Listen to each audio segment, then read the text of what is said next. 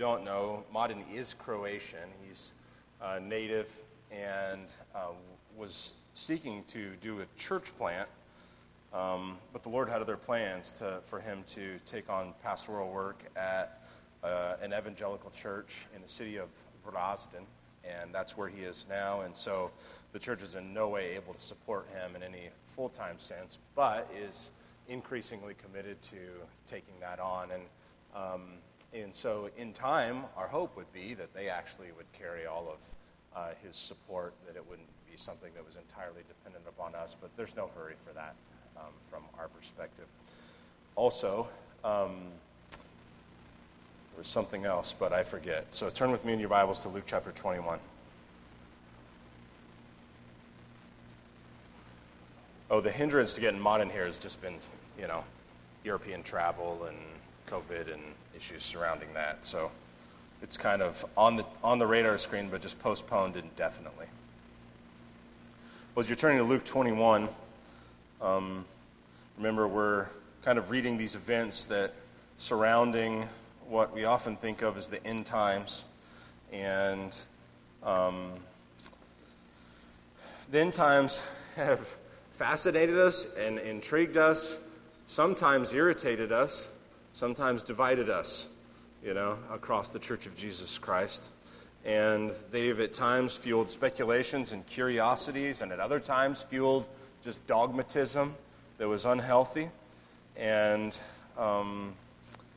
oftentimes in dealing with this, there's a lot of pride for whatever reason. It's like we find the least clear teaching in Scripture, think our answer is for sure, there's no possibility we could be wrong, and pride ourselves on it when it comes to some of these matters, and then cultivate all kinds of discord and alienation in the body of Christ, and in many ways it's just unnecessary. And as we study this morning, I want it to be different among us.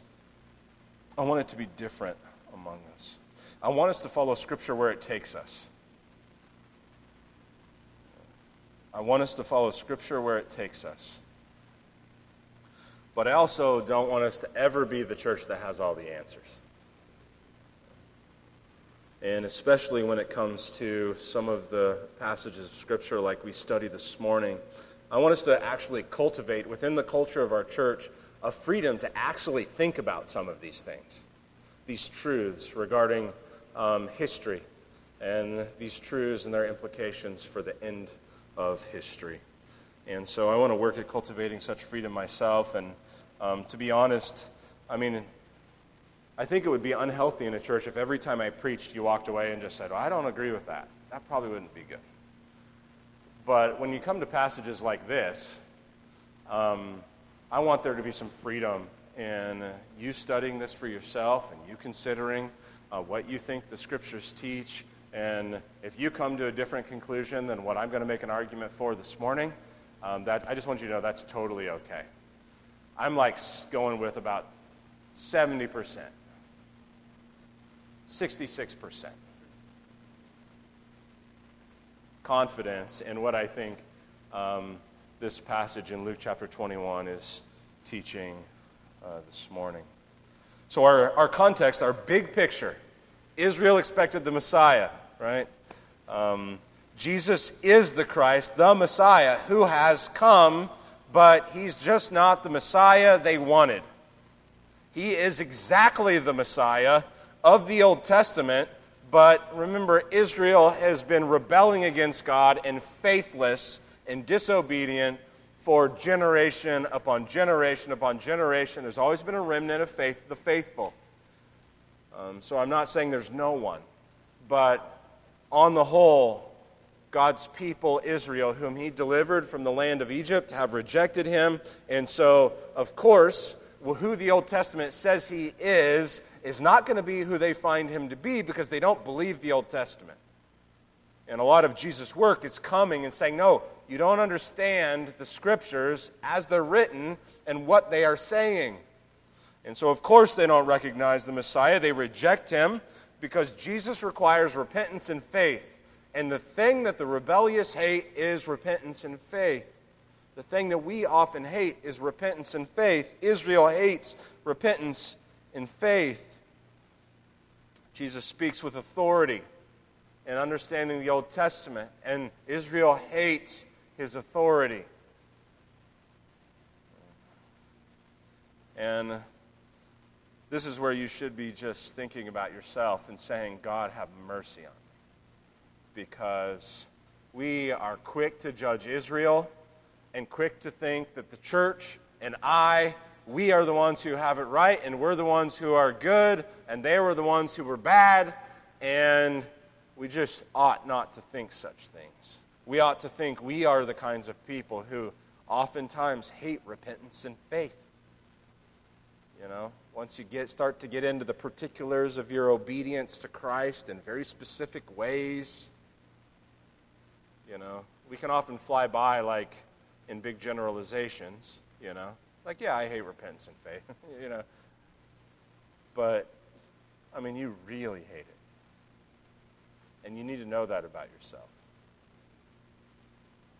And we should think, God, have mercy on me, rather than despising Israel. We're really just merely a branch of Israel anyways, by the mercies of God. Jesus has loved them. He's given them every opportunity for repentance. He's healed the sick. He's set the captives free. He's restored sight to the blind. He's come for the sinners that he came for. Not for the righteous, but for the sick. He's been everything that the Old Testament said he would be. He came into his own, and his own received him not. And in the more immediate context now, this is the final rejection of him and his rejection of Israel. And with that rejection, the pronouncement of the judgment that's coming upon them, in line with the Old Testament prophets, similar to Babylon, Assyria, etc. You know, bigger and smaller judgments, Jesus coming in the line of the prophets, telling them exactly what is coming upon them. We dealt with last week how in Luke 21, verses 5 through 24 is not future prophecy about the end of history and the second coming of Christ. It's about the destruction of Jerusalem. You know, just very similar. It's eerily similar. Read Jeremiah chapter 4 this week. In fact, read the beginning of Jeremiah, just through maybe chapter 6. And just Jeremiah is prophesying about Babylon. Just read how eerily similar what Jesus is saying here to the judgment of Jerusalem is when Babylon comes. Especially Jeremiah chapter 4. Eerily similar. But we dealt with, and so it just shouldn't be a shocking thing for us to think this is something that actually was fulfilled in history.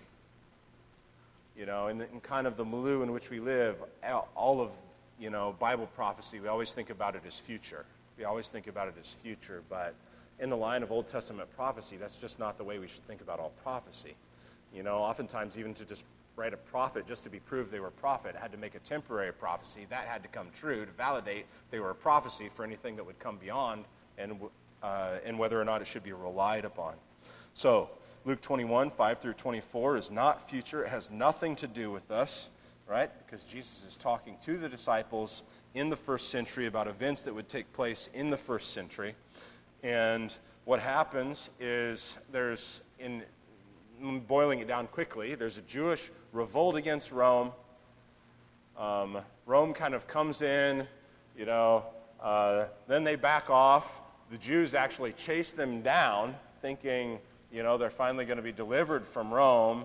And what happens is in that Jewish revolt where they chase Rome down and actually win a significant victory against Rome, what then happens, you know, geopolitically, is now Rome brings in the fullness of force and sieges Jerusalem, starves them out over a period of 4 years from 66 to 70 A.D., and destroys them, and every stone, just as Jesus said, in the temple was not left one upon another. There is no temple. It will never be built again. And so Luke 21, verses 5 through 24, Jesus is telling that this is what's coming. And the outline was it has nothing to do with you, right? And then it has everything to do with you. And it has everything to do with you because remember, the Christians weren't there. Once the army surrounded Jerusalem, Christians fled, just as Jesus told them to do in verse 20 and verse 21. They were gone. All right? And then in verse 24, they will fall, Israel, the Jews, by the edge of the sword and be led captive among all nations.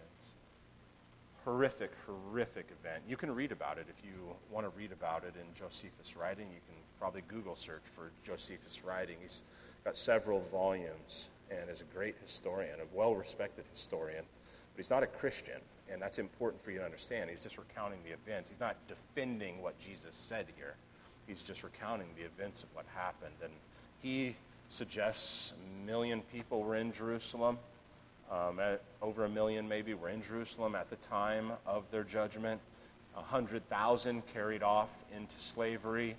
You know, who knows how many hundreds of thousands slaughtered. Obviously, every single person didn't die. It's not like, you know, Jewish people weren't wiped off the face of the earth, but just a tremendous judgment of God, horrifying and terrible. And then we come to verse 25. And if last week was a sticky wicket, this is a stickier wicket. This is a stickier wicket.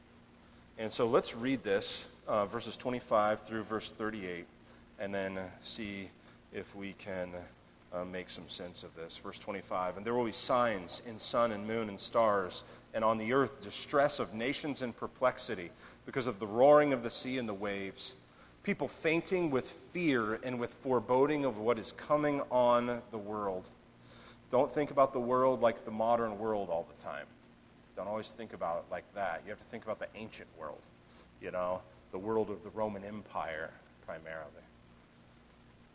The inhabited world, you know, of the ancient world. What is coming on the world? For the powers of the heavens will be shaken, and then they will see the Son of Man coming in a cloud with power and great glory. Now when these things begin to take place, straighten up and raise your heads, because your redemption is drawing near. And he told them a parable. Look at the fig tree and all the trees. As soon as they come out in leaf, you see for yourselves and know that summer is already near. So also, when you see these things taking place, you know that the kingdom of God is near. Notice the parallel between your redemption is drawing near and then a parable about the fig tree. You know that the kingdom of God is near. Truly I say to you, this generation will not pass away until all has taken place. Heaven and earth will pass away, but my words will not pass away. But watch yourselves. Jesus never stops warning his disciples. Never stops warning. But watch yourselves, lest your hearts be weighed down with dissipation and drunkenness and the cares of this life, and that day come upon you suddenly like a trap. For it will come upon all who dwell on the face of the whole earth. But stay awake at all times, praying that you may have strength to escape all these things that are going to take place, and to stand before the Son of Man. And every day he was teaching in the temple. But at night he went out and lodged on the mount called Olivet.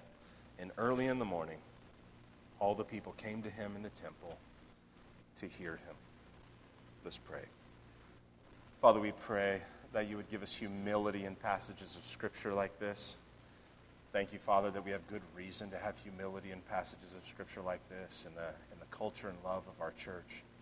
We do pray that you would help us to follow Scripture where it takes us, and also to carry passages like this with a little bit of an open hand about us. Father, we don't want to react to those who seem to have all the answers in a wrong way and have all the answers in a different wrong way. And so protect us from these things. And, oh God, as we think about how all of this pictures the coming of our Lord Jesus Christ to conquer and to judge with an iron fist and with flame of fire, to cast his judgment finally upon the earth and the end of history, may you cause us to be watchful and found praying when he comes. Help us, Father, to understand your truths here, to think carefully, to think wisely, and with love. may these kinds of truths never be what divides us in your church. In Jesus' name, amen. Amen. Well, it's much easier to make the case that verses 5 through 24 are about the judgment of Jerusalem than it is to make the case that what follows in the rest of the chapter is also about the judgment of Jerusalem. Okay? I will say this. I want to argue that all of Luke chapter 21 is actually about the judgment of Jerusalem and of the temple. Okay? 66% confident. Okay? If you think that this is the second coming, and you have reason to think that this is the second coming, and I did read good and reasonable arguments for this being the second coming. It wasn't like, I think there's a lot of bad argument on verses 5 through 24 trying to make it future. A lot of really bad argument out there. There are some good reasons and good argument for thinking that this is the second coming. So it is a very reasonable conclusion. It definitely is the majority conclusion in the church and in good churches and in churches with sound doctrine. It is generally the majority conclusion, and that's okay. But I'm going to argue that this is actually all pertaining to the events surrounding the first century. And so I believe that Luke 21 is fulfilled in the first century in real history. I don't believe that verses 25 through 28 are the second coming of Christ, as we normally think about the second coming of Christ to conquer and judge the living and the dead. Okay? You say, how could you say that? It's so clear. Look at all the stuff in there. Well, I'll make my case, okay? I'll make my case. Bear with me for a second. I'm not denying the second coming of Christ. All right? But before I make my case that I'm about 64% confident of, let me say a few things. The Westminster Confession of Faith, when you think about the Westminster Divines, first of all, most of us don't know anything about the Westminster Divines or the events surrounding the Westminster Confession of Faith. These weren't even things that ever came up in seminary, though it's like, why were these not things that came up in seminary? I don't know. But we usually kind of think about, doctrinal confessions and, and creeds and people who formed them as just kind of rigid and maybe cold and just, they just outlined it. But you just shouldn't think about the Westminster Divines like that. There's actually this great statement in chapter 1 of the Westminster Confession of Faith. And it says this: all things in Scripture are not alike plain in themselves. All things in Scripture are not alike plain in themselves, nor alike clear unto all. So here you have, some of our heroes of the faith coming together to summarize doctrine and actually, but still with humility, actually making an honest concession that not all Scripture is alike plain. In other words, some passages of Scripture are just a little tougher to get your mind around than other passages of Scripture. And then he says, nor alike clear unto all. It's why oftentimes when I'm reading, and I'm sure I've done this before and I'm guilty of it, but when I'm reading commentaries and stuff and they use the word clearly, and I just go, I don't think that's as clear to me as it is to you. It's not as that way of thinking about this passage is not as clear as you're using the word clearly for. And that's what the Westminster Divines recognized when they wrote the Westminster Confession of Faith. All things in Scripture are not alike plain in themselves. Every passage of Scripture is not as plain in comparison, and they're not alike clear unto all, meaning there will be some variance in interpretation, and this will just be the way it is until Jesus comes. So, I also want to say this. We don't need uniformity in our church on Luke 21, 25 through 28 specifically. We don't need uniformity of agreement. We just don't. Right? I'm preaching, so I have to preach what I think about it, but we don't need uniformity on it. It's just not necessary. And especially when you're coming to one of those passages of Scripture that is very much not plain like other passages of Scripture might be, and is very much not clear unto all like maybe other passages of Scripture might be, we don't need to force the issue with an iron fist. We want you to have some freedom to think about these things. And the fact of the matter is I could be wrong. I could be wrong. In 5 years from now, I could be 47% committed to the other side.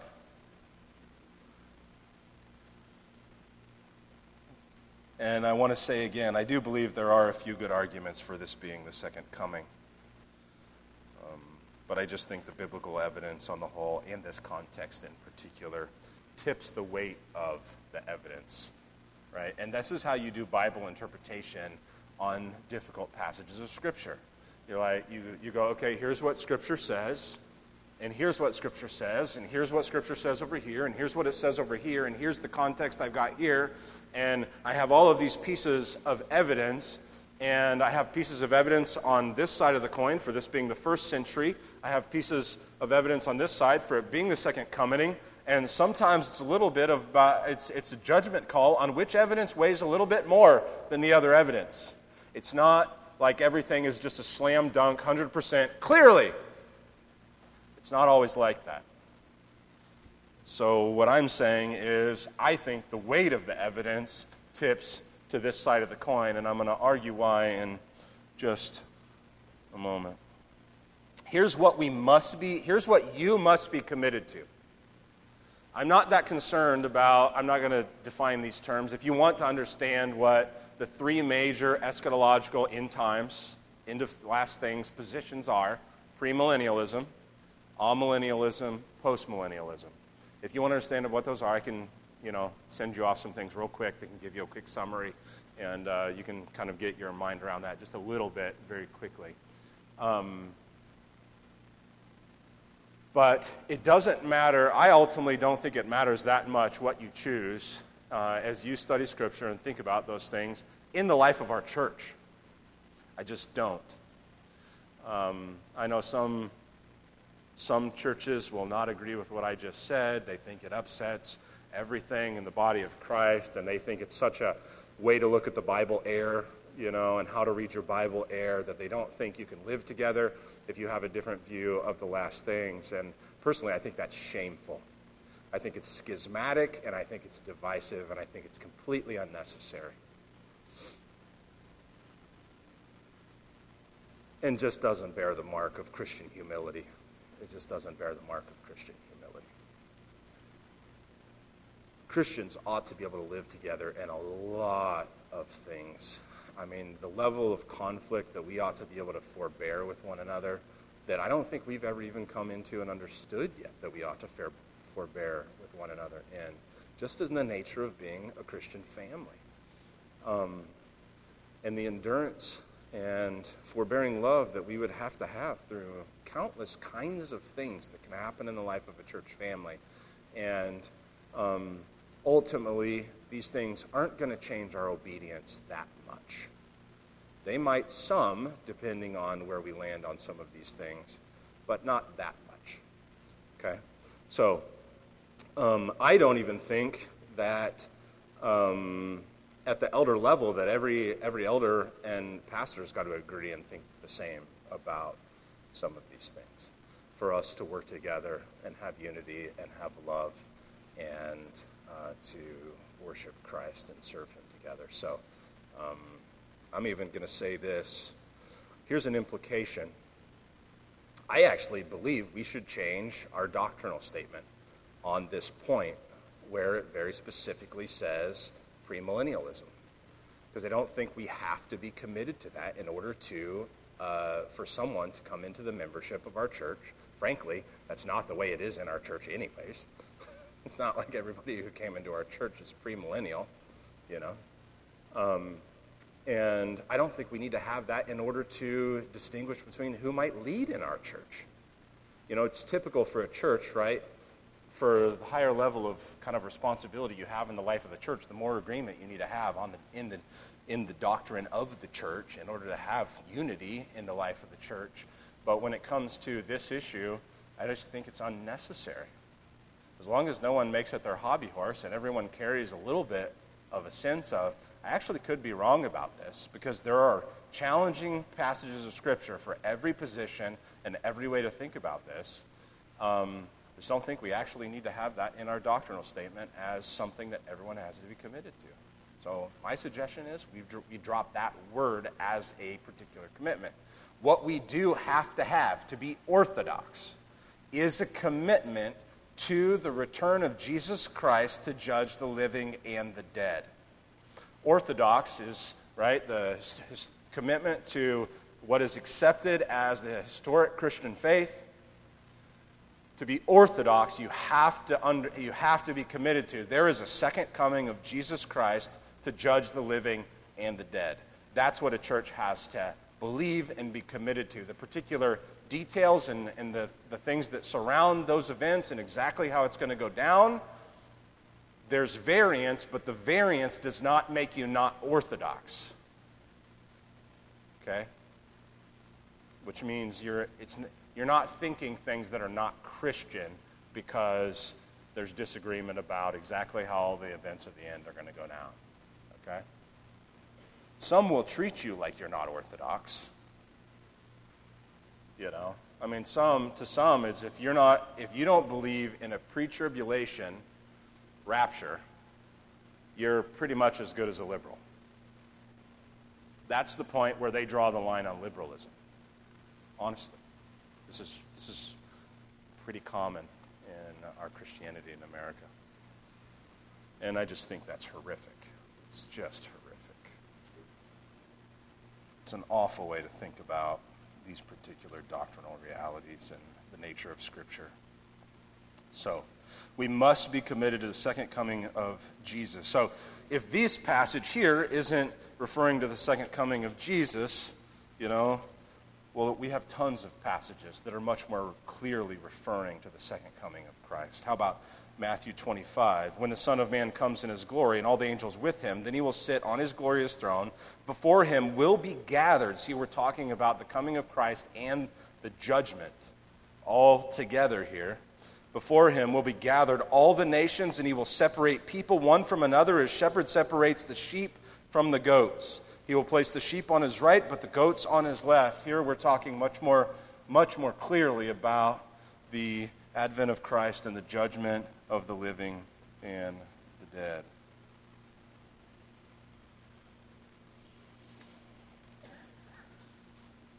So, we can't deny that.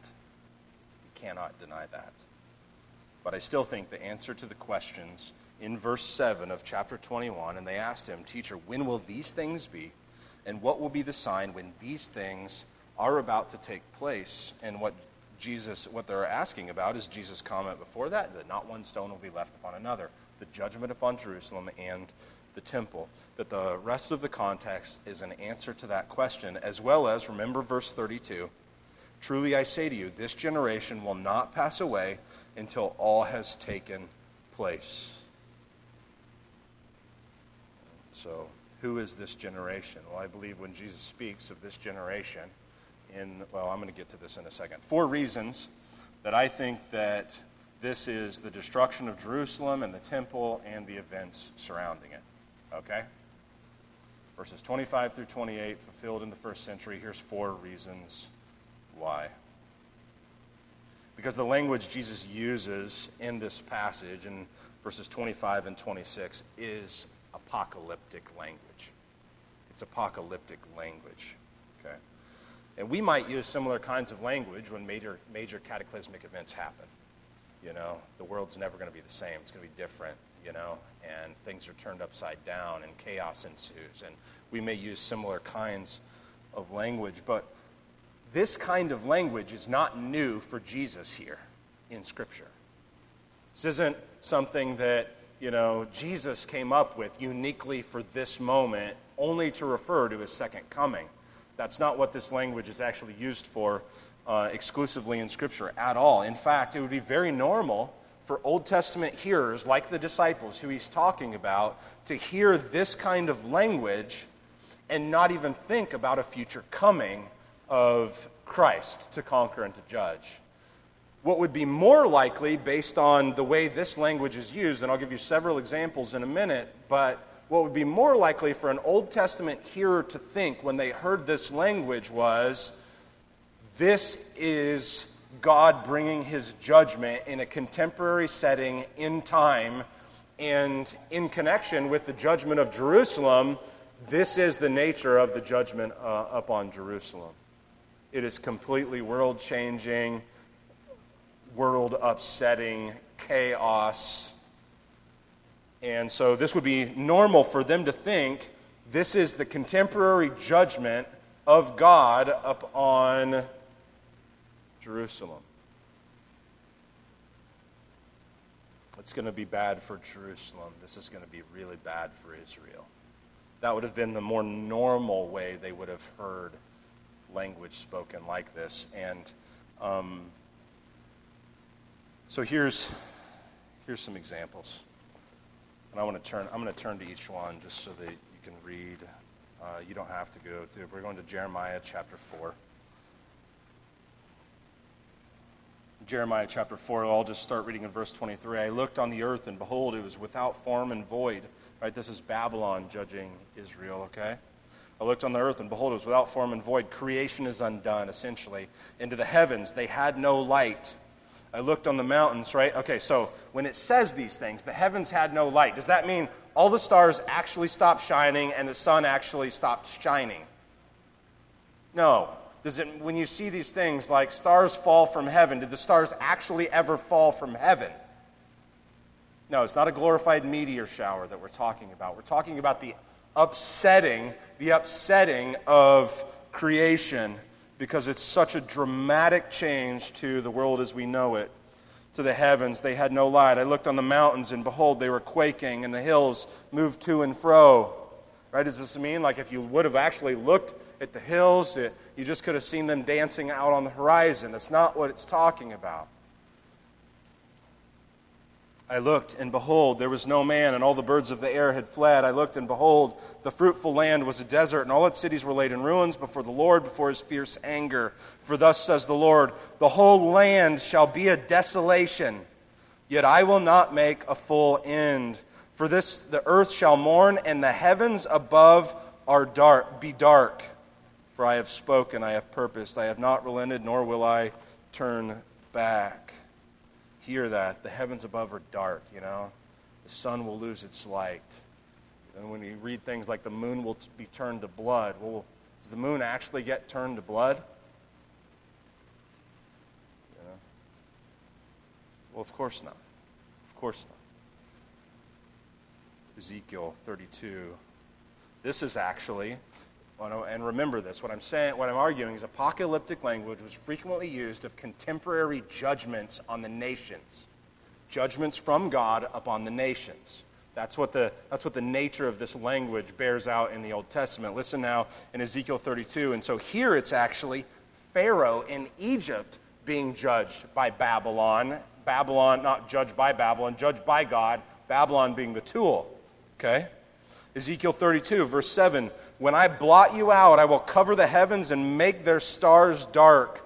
I will cover the sun with a cloud, and the moon shall not give its light. All the bright lights of heaven will I make dark over you, and put darkness on your land, declares the Lord God. Or Isaiah 13. I'm just picking up a couple. Behold, the day of the Lord comes cruel, with wrath and fierce anger, to make the land a desolation, to destroy its sinners from it.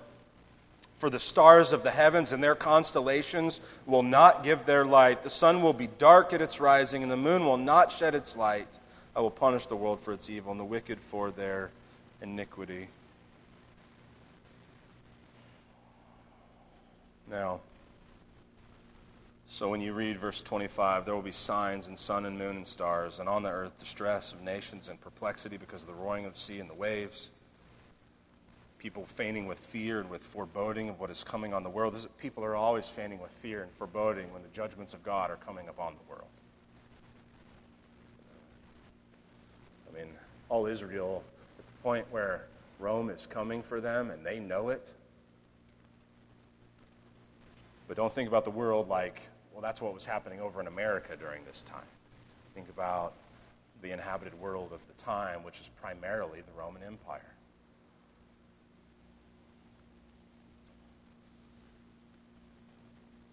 So, some say, really the issue is this in verse 27.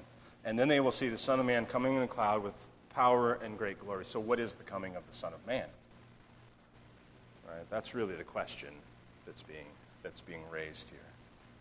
And what I'm arguing is that the coming of the Son of Man here, in some sense, is bound up with the destruction of Jerusalem and of the temple.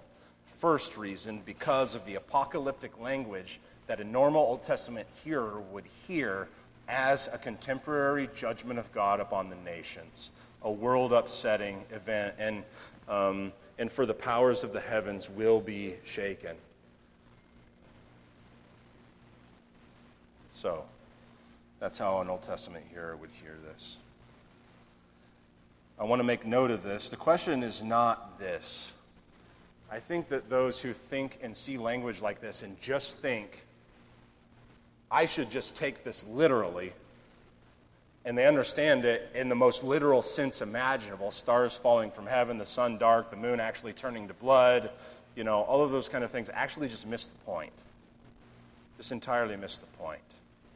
Right? Because if you actually look at what Scripture says and how it uses this kind of language, that's not what happens. That's not what happens. Chaos ensues. The world, in some sense, in the middle of a judgment like this, becomes an uninhabitable chaos, undoing the creative order because it's so chaotic. That's why Jeremiah 4 would say, the earth became without form and void. It's like a return to a pre-creation state. It's completely desolated, uninhabitable. And so when we see, and then they will see the Son of Man coming in a cloud with power and great glory, it's not even necessary that in this context, when you see powers in the heavens shaken and, stars and moon and darkness and all of these kinds of things that go with apocalyptic language, it's not even necessary that you understand that in this context in the most literal sense. It doesn't mean there's not other times where it says this, that you don't mean it in the literal sense, but here it's not necessary. Because Scripture speaks of God coming in judgment in ways that are not always in the literal sense of seeing Him. Read Habakkuk chapter 3. You have to read Scripture to see what I'm saying. Right? You've heard things and you've heard people say things, but you actually have to look at the way Scripture speaks. So, I'll go there real quick and I'll show you this, because I know you don't believe me. Habakkuk chapter 3.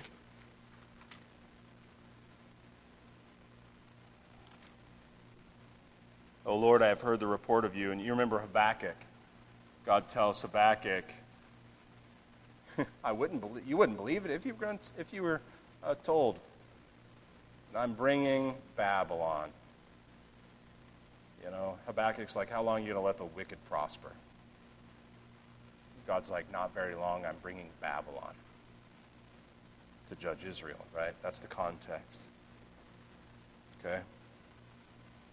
O Lord, I have heard the report of you and your work. O Lord, do I fear. In the midst of the years, revive it. In the midst of the years, make it known. In wrath, remember mercy. God came from Teman, and the Holy One from Mount Paran. His splendor covered the heavens, and the earth was full of His praise. His brightness was like a light. Rays flashed from His hand, and He veiled His power. Before Him went pestilence, and plague followed His heels. He stood and measured the earth. He looked and shook the nations. I saw the tents of Cushan in affliction, and the curtains of the land of Midian did tremble. Was your wrath against the rivers, O Lord? Was your anger against the rivers, or your indignation against the sea? When you rode on your horses, on your chariot of salvation, you stripped the sheath from your bow, calling for many arrows. You split the earth with rivers. The mountains saw you and writhed. The raging waters swept on. The deep gave forth its voice. It lifted its hands on high. The sun and moon stood still in their place. At the light of your arrows they sped. At the flash of your glittering spear you marched through the earth in fury. You threshed the nations in anger. You went out for the salvation of your people, for the salvation of your anointed. You crushed the head of those of the house of the wicked, laying him bare from thigh to neck. You pierced with his own arrows the heads of his warriors, who came like a whirlwind to scatter me, rejoicing as if to devour the poor in secret. Right? You trampled the sea with your horses, the surging of mighty waters. Right? Try to read that and think about what would be taking place if you just thought the way to understand this is just literal in every sense of the word. And here you have a speaking of God coming in judgment, but it's not a judgment, it's not the kind of coming where you actually are seeing God, like we would see Christ in his coming in power and great glory at his return. They will see the Son of Man coming in a cloud with power and great glory. Let me continue on here. The first reason is these would be understood as contemporary judgments of God on the nations. And apocalyptic language is used normally for that scenario. We also would think that the second coming would have similar kind of language used for it too, also, though. Right? Okay. Here's the second reason. The very specific imagery here is most closely tied to Daniel chapter 7. And then they will see the Son of Man coming in a cloud with power and great glory. The closest, most exact reference to this phrase is actually found in the book of Daniel. Daniel chapter 7, verses 13 and 14. So what is this coming? I think Jesus is most likely calling to mind the Son of Man of Daniel chapter 7, verse 13. I saw in the night visions, and behold, with the clouds of heaven, there came one like a son of man. All right? Now, if you didn't know what was happening in the rest of that verse, you would immediately think, because of all the assumptions we've ever made about passages of Scripture like this, oh, Daniel's actually prophesying of the second coming of Jesus at the end of the world. He's coming on the clouds of heaven. That means he's coming from heaven to earth to conquer and to judge. But that's not what's taking place here at all. Keep reading. I saw in the night visions, and behold, with the clouds of heaven there came one like a son of man. And he came to the Ancient of Days and was presented before him. And to him was given dominion and glory and a kingdom that all peoples, nations, and languages should serve him. His dominion is an everlasting dominion which shall not pass away. Now think about what is happening here in AD 70. Christ is resurrected. He is ascended. When he ascended, what happened? The ascension was his enthronement ceremony to the place of King of Kings. What the destruction of Jerusalem is his validation and vindication that what he said would come to pass, and he actually has taken his seat to be the one who has dominion over all the earth, over every tribe, tongue, people, and nation, that he has taken his seat as the ruler of the nations and has come to Israel to completely level them. It's the beginning of the kingdom as would be realized and seen visibly in his act of rule and vengeance against Israel. All I'm saying is, if you're going to assume that this is the second coming, you have to deal with why the most clearly, Jesus is practically quoting Daniel chapter 7, verses 13 and 14. If you were to read it in the Greek copy of the Old Testament, known as the Septuagint, it would be almost identical. You have to deal with that reality. You can't just say, you can't argue like this. You can't just go, well, it's the second coming because. You have to deal with texts of Scripture that is very possible Jesus is referring to here to understand the reality of what's taking place. This is Jesus Christ is King. Jesus Christ destroying all of the temple and its rebellion, slaughtering the people for their generations-long rebellion after having been long patient with them and long merciful to them and long kind to them, him being done and him ruling. And that is a completely world-changing, cataclysmic, geopolitical turning over reality and contemporary judgment of a coming of God upon Israel to judge them, similar to the language that Habakkuk uses for a coming of God in judgment upon Israel. So, now when these things begin to take place, straighten up and raise your heads, because your redemption is drawing near. And someone says, well, your redemption is drawing near. That just sounds like second coming, but it could very well be the language here is funny enough to not sound like the second coming. Straighten up. It's like Jesus is coming to conquer and the judge, and we're like, oh, yeah, hey, my redemption is drawing near right now. It could very much just be argued in the opposite direction. That's not actually what it's about. But look at the parallel. Jesus tells the parable of the fig tree, right? You see the fig tree. He told them a parable. Look at the fig tree and all the trees. As soon as they come out in leaf, you see for yourselves, and you know that the summer is already near. Right? All the signs are there. All the signs are there. The summer is already near. So also, when you see these things taking place, you know that the kingdom of God is near. This is the exaltation of Christ as King. His vindication that at the ascension he was enthroned as king, now waiting to see if his prophecy of Jerusalem would come true. In 87, it comes true. The kingdom of God is established and seen in his rule as judge, even over his own people. Okay. It's in parallel to your redemption is drawing near. And I don't have a lot to say about that. I do know that as the kingdom began to grow beyond AD 70, that the persecution of Christians actually lessened significantly. As you read the book of Acts, who's primarily persecuting the Christians? Rome? That's what we always think, right? We always think Rome, we think Nero, we think Rome was the one persecuting Christians primarily. But who is it? When you read your Bible, who's actually primarily persecuting Christians? It's the Jews. It's the Jews. That's why in a land like ours, where you have tons of false profession and tons of false shepherds, they're the ones who hate the faithful. It's the same idea.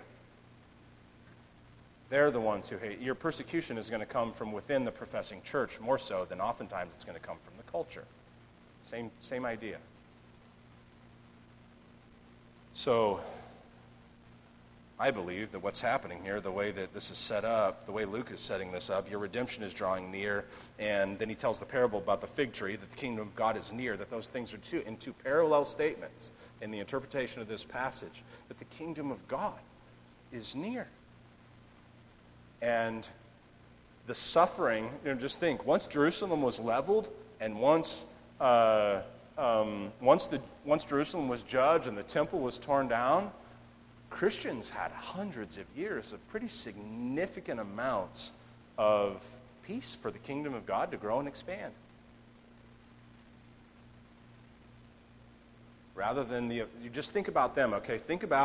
Try to watch biblical patterns as they take place, right? This isn't that different from a Christian's perspective in relationship to the Jews. It would have been a deliverance for the Christians from the Jews when Jerusalem was judged. Just like it was a deliverance from, let's say, Egypt or a deliverance from Egypt when Israel left and Egypt was judged. Your redemption is drawing near. There's a tremendous deliverance from Jewish persecution and opposition to the Church of Jesus Christ and to the kingdom of God at the point where Jerusalem is destroyed. And with God's judgment often brings, at the same time, salvation. Judgment for one, salvation for another. And I believe that's exactly what's happening here. Your redemption is drawing near. Salvation comes to those who are followers of Christ. A redemption that's near. You don't always have to think about this in the final and fullest terms, like the second coming. This would have been a massive deliverance for Christians from the oppression of the Jews.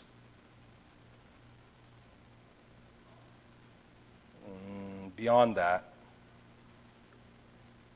It is the language of Daniel 7:13 and 14, where Christ is now ruling and a kingdom is born, and we are, for all the Christians who place their faith in Christ from every tribe, tongue, and nation from this point forward, we are a part of it. And it has grown and expanded throughout the earth for 2,000 years. Just remarkable, the change. And this is exactly what says, right? If you go back, Jerusalem will be trampled into verse 24, underfoot by the Gentiles until the times of the Gentiles are fulfilled. The exaltation of Christ as king and a kingdom populated by all the peoples of the earth. Reason number 3 that I actually think that this is all in the first century and surrounding the events of the first century is this pesky phrase that I've mentioned repeatedly in verse 32. Truly I say to you, this generation will not pass away until all has taken place. Now, when the disciples heard Jesus say, this generation, this generation, this generation, what would they have heard? If somebody said that to you, what would you think? Even those who disagree on the nature of maybe verses 25 through 28, everyone understands. The most simple way to understand the sense of this word is the very generation he's speaking to. Okay. So if you want to argue that this is the second coming, you've got to deal with this verse. You've got to come up with some other explanation than the most plain sense of it. And when you start to take steps away from the plainest sense of a verse, it doesn't mean you can't, if there's other reason to understand it differently than what you might think it means, like this whole message. But you have to be less certain about it. You have to be less certain about it. Well, Jesus has used this generation several times actually in Luke's gospel already. Luke chapter 11, verse 31, the queen of the south will rise up at the judgment with the men of this generation and condemn them, for she came from the ends of the earth to hear the wisdom of Solomon, and behold, something greater than Solomon is here. The men of Nineveh will rise up at the judgment with this generation. Who is Jesus coming to condemn? He's coming to condemn the generation that is rejecting him. So when he says this generation, he actually means this generation by which he came and they knew him not. They did not know the day of his visitation. This generation. So I think it's most likely, those who would argue that this has to do with the second coming would maybe say verses 25 through 28 are the second coming, but then verses 29 through 33 actually return to the first century thinking, like verses 25 through 28 are kind of a parenthetical statement. Jerusalem, it's going to be like this also at the second coming. Now let's come back. This generation will take place, the events of the first century, but not verses 25 through 28. That's okay. It's okay. Others get a little more squirrely and say, well, it's just talking about the generation who is around at the time of the second coming. But no hearer who actually heard Jesus say that would ever think that. It would never think that. Some say, well, it's actually what Jesus is saying here. It's more just kind of general, the way the world works. God will be making judgments and various generations are going to experience various kinds of suffering and judgments and kinds of things, just as normally the way the world works. I think those are much harder to prove. Those are much harder to prove with Scripture. They're easy to prove with assumptions. That's just what it means. They're harder to prove with Scripture. But then notice what Jesus says. Heaven and earth will pass away, but my words will not pass away. And AD 70 was the proof that Jesus' words were ever true. And what he said was going to come to pass. And everything that he has ever said will come to pass, just as he said. So all these things will take place within the lifetime of this generation is the only way I know how to understand that. And to think biblically about the other pieces of the puzzle and think scripturally about the other pieces of the puzzle, that it's not unreasonable to see them hearing things like apocalyptic language.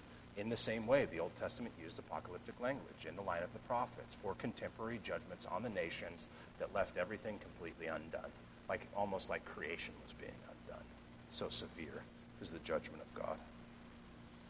Until one day, creation will be completely undone at the judgment of God, right?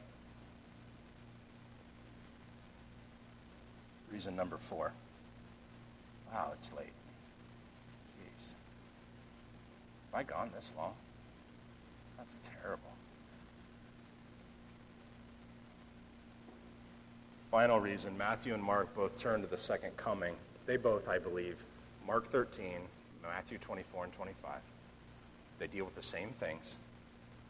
I believe that both of those passages of Scripture actually have a very specific turn where they turn from the events in the judgment of Jerusalem to the second coming of Christ.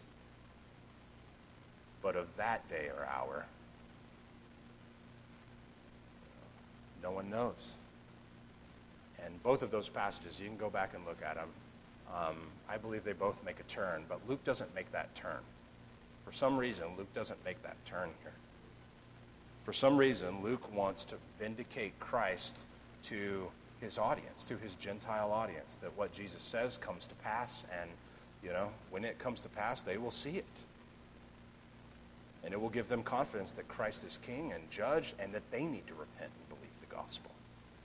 All of the Gentiles who he was focused on speaking to, in particular Theophilus, way back at the beginning, Remember Luke's writing to Theophilus? We talked about that 6 years ago. Why does it even matter? Why does this even matter?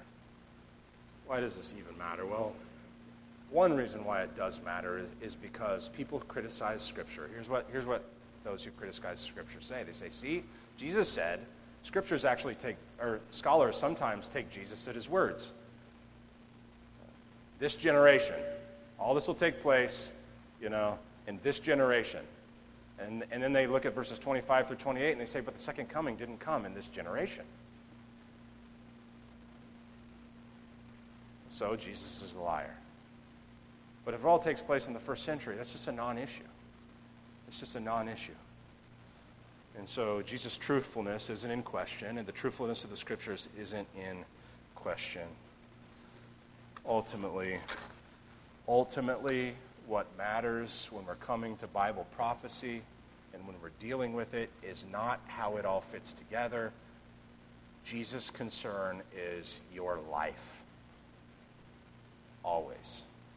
And we never want to consider our life before the judgments of God. We just want to kind of be fascinated by the things that surround them. And this is why always Jesus comes back to verse 34, but watch yourselves, lest your hearts be weighed down, numbed down with dissipation and drunkenness, just wild, debauched living, drunkenness. I hope you're being careful about your consumption of alcohol. I hope that you're not the only person who knows what you drink and how much you drink when you drink alcohol. Because the drinking of alcohol is a dreadful danger. Sure, God has given wine to gladden the heart of man, and every good gift is dangerous, and alcohol is terribly dangerous. And your consumption of alcohol needs to actually be under discipline. The consumption of alcohol in a church ought to be something that we discipline like everything else. Watch yourselves. With dissipation and drunkenness and cares of this life. Not just wild living, but don't let just the normal, ordinary things that are happening in life numb your heart down. It's like being a mom, right? And the chaos of being a mom, right? When you have a bunch of kids, chaos is just part of what it is. It just is. Right? Or, owning a home, or mowing your lawn, or, whatever, serving in the church, just the normal, ordinary things that are happening in this life. It's not don't do them. That's not Jesus' point. His point is live in the fear of God with all that is this life. So as you're husbanding in the fear of God, that's the point. Don't just get numbed down and be concerned about it and neglect and forget who God is and that Jesus is coming to judge. Right? This is what he's saying to them. Like, this is getting ready to take place, and that's what ultimately the application will be for us. But stay awake, for it will come upon all who dwell on the face of the whole earth. But stay awake at all times, praying that you may have strength to escape all these things that are going to take place and to stand before the Son of Man. And every day he was teaching in the temple. You get it? Stand with me for prayer. Father, thank you for your truth.